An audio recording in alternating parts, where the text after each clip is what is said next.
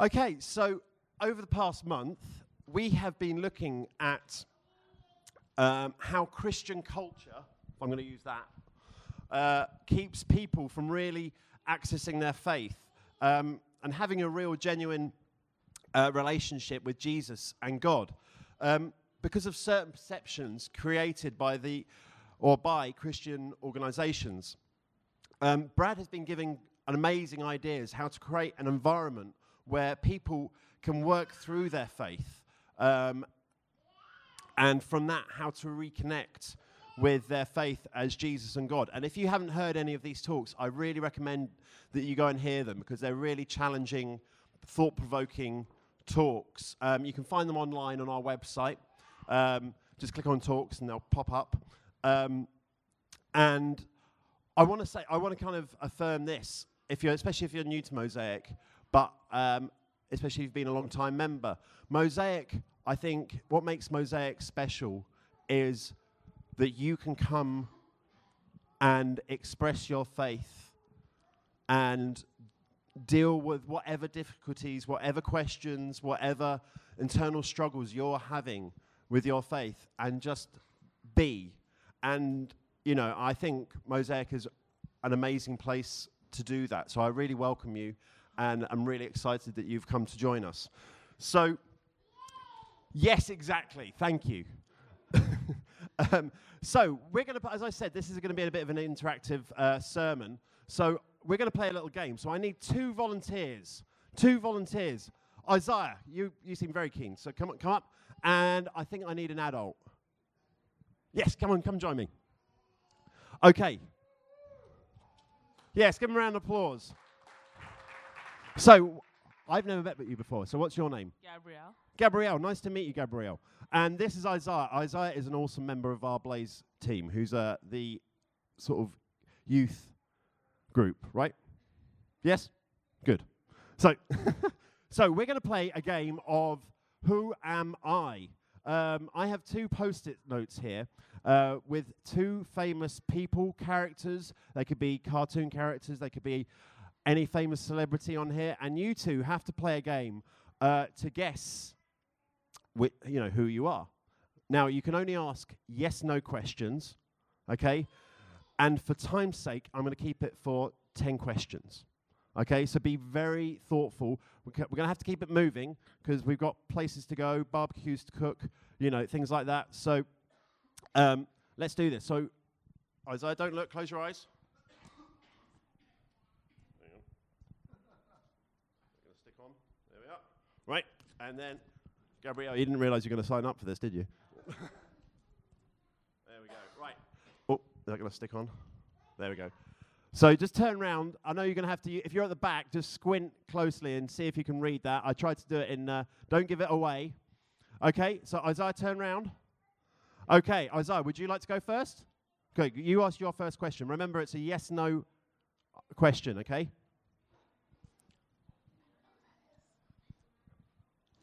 Oh, okay.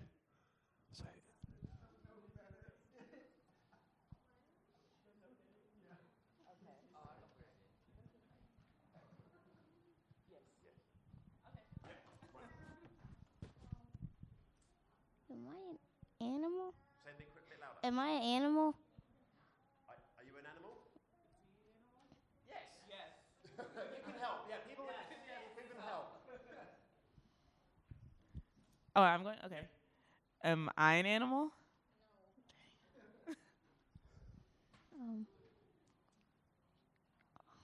Am I a boy? Are you a boy? Yes. Am I a TV character?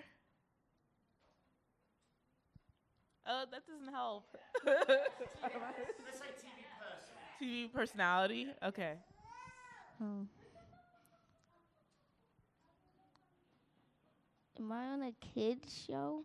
Yes. Got that. Let's see. Am I a boy?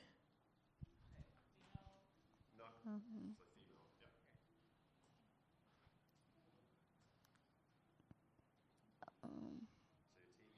This.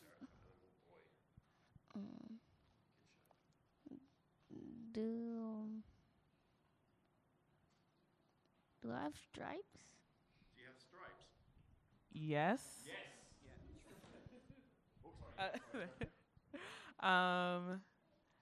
Am I on a kids show? Nope. So I have stripes. What, sorry? I have stripes. Am I a tiger? Are you a tiger? Yes. Oh, he's got it. Am I famous? Yes. Am I You can guess it if you Daniel Tiger's? Are you Daniel Tiger? Yes. Do you want to have a guess quickly? Am I Kim Kardashian? Kim Kardashian. No. I'll take it off and. Dang. Yeah. Thank you. So that was pretty good fun. So, and a good demonstration of today's Bible story that we're going to look at. So as I tell you this story, I want you to keep in mind this question. If a friend asked you to describe Jesus, who would you say he is? If a friend asked you to describe Jesus, who would you say he is? So we're going to look at Matthew 16, verses 13 to 20. When Jesus came to the region of Caesarea Philippi, he asked disciples, "Who do people say the Son of Man is?" They replied, Some say John the Baptist, others say Elijah, and still others, Jeremiah or one of the prophets. "But what about you?" he asked. "Who do you say I am?"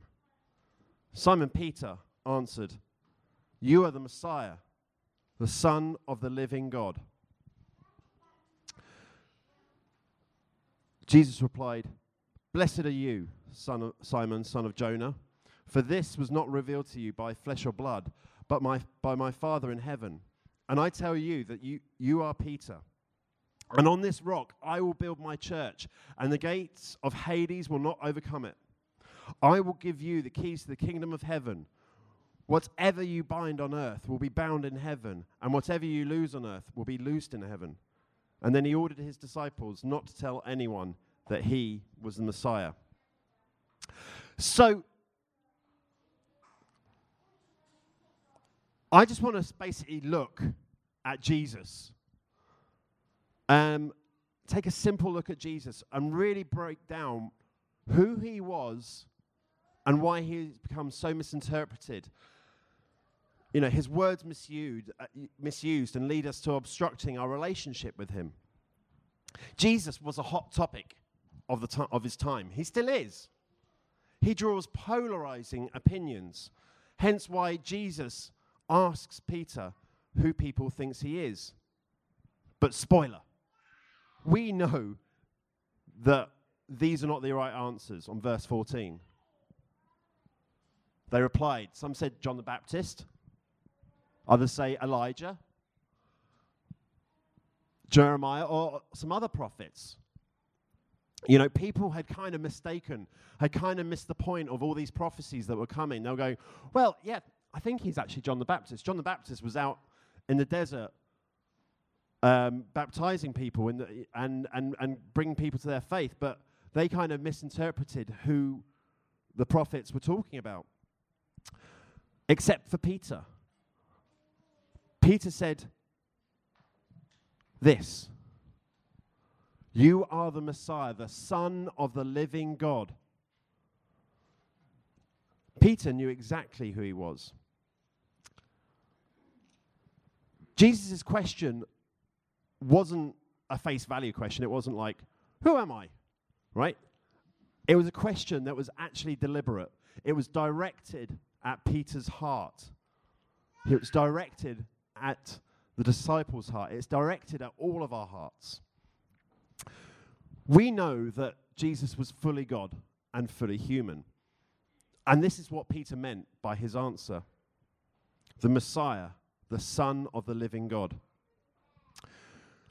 We know, and we seem to remember more from all the amazing stories that Jesus performed, that he could do all the things that God could do, performing miracles, bringing people back to life, walking on water, and so forth. freeing people from their hurts, their sins, and pain caused by others. Back in the 90s, so anyone who's probably over 30 will remember this advert. This advert was all over the place.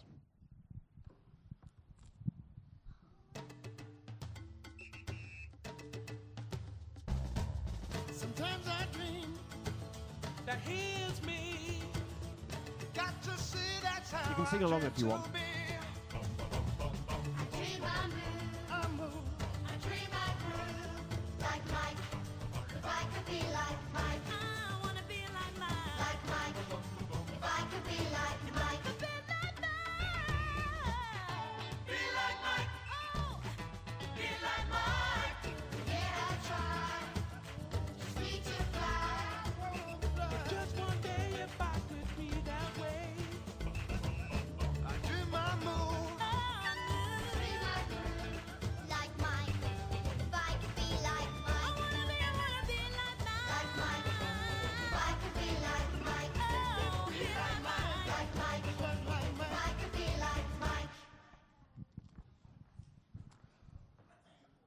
It was beautiful, right?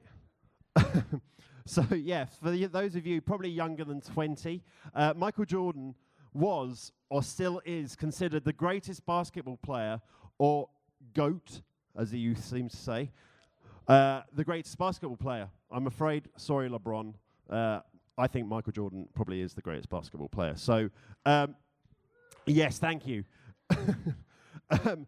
But if I was to take this ad at face value, if I was to drink this magical green liquid, then I would be exactly like him. It's funny, when I was looking at this video on YouTube and I was scrolling down the comments, one of the comments on the YouTube page said, "Still drinking Gatorade and still not like Mike." You know, it's what we try and perceive, what we try and obtain is that we're trying to be like these persons. We want to be so hard, but we're never quite there. So we seem to forget about the fully human side of Jesus because I think we hang up so much on his godliness, his miracles, all the things that he achieved. But he experienced the same hurts, the same trials, the same pain, the temptations, the sense of abandonment that we experienced. He also loved to party and dance. He experienced the same joy and laughter and fun that we also experience. He could totally understand and relate to those feelings and emotions that we feel. And that's what sets him apart, but what sets him apart, rather, is the way that he dealt with them. With grace, with humility and peace. Being fully human. Now, I know we'll never be like Jesus, but we can still strive to be more like him. He never judges us. He wants the best for us. He knows firsthand our struggles. He speaks straight to our hearts. He wants to commiserate with us or celebrate with us. And that is one of the reasons why God sent Jesus. So we knew exactly what was attainable. We humans like to empathize with each other. And that God knew that. And as I said earlier, that Jesus' question spoke to Peter's heart. Peter knew exactly who he was and what to say. And then because of that, Peter was made the foundation of the church. He could see Peter's value. He could see Peter's potential. Jesus sees our value no matter where we're at. And so we're going to have a little I'm going to ask you a question and I want some answers. So just get thinking. I just want you to take a minute and to answer this question that I'm going to give you. Knowing all this, that Jesus was fully God and fully human, how does this provide you with comfort when you face your trials and struggles? Does anyone want to share that?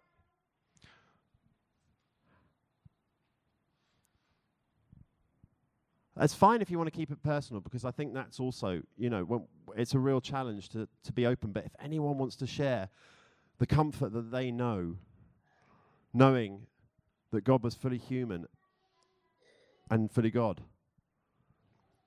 what comfort does this provide you? Yes, Tanya. Speak loudly so everyone can hear you.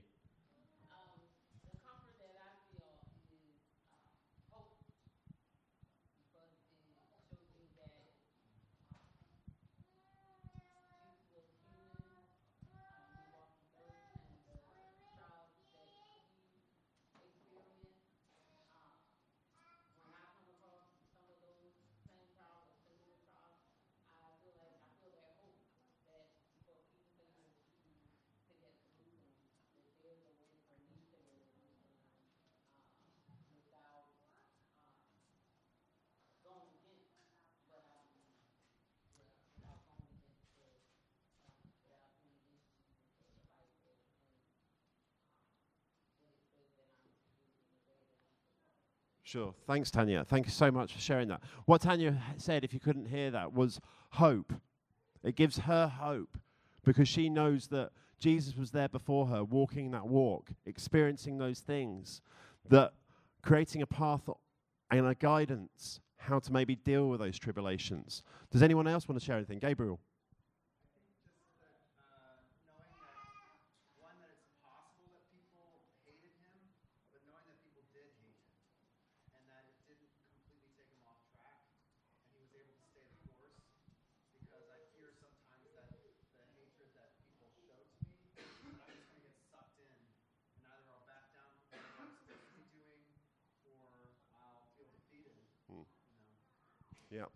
Yeah, thanks, Gabriel. I mean, exactly that, the hatred that Jesus experienced. I mean, we read about how much hatred was thrown towards Jesus, particularly by people in power that would feel threatened by what he had to offer.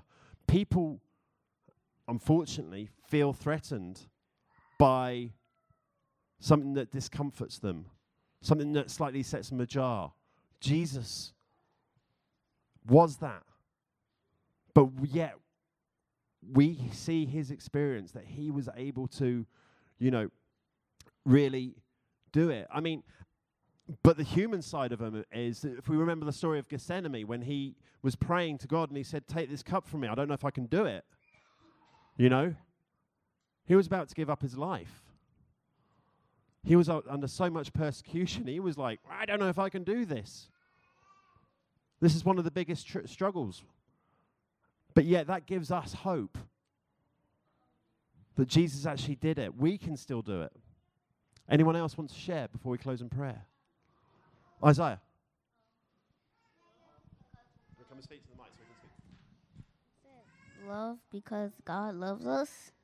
Love because God loves us. Exactly. God gave us Jesus because he loved us. I think we so get bogged down in God's expectations for us. But God doesn't have any expectations apart from us being the best that we can possibly be. Being what he created us.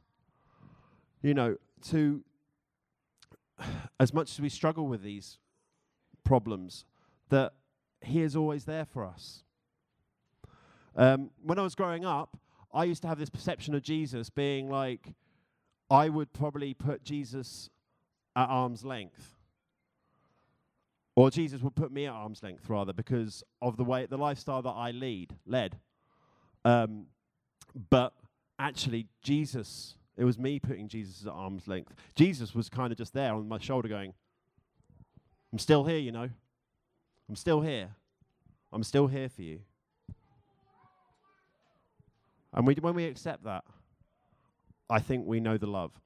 So there are many of us still trying to grapple with this and coming to terms with these notions. So I just want to encourage you to go into the week that know that Jesus is just tapping you on the shoulder going, "I'm still here for you. I am who I am, and I know who you are." Amen.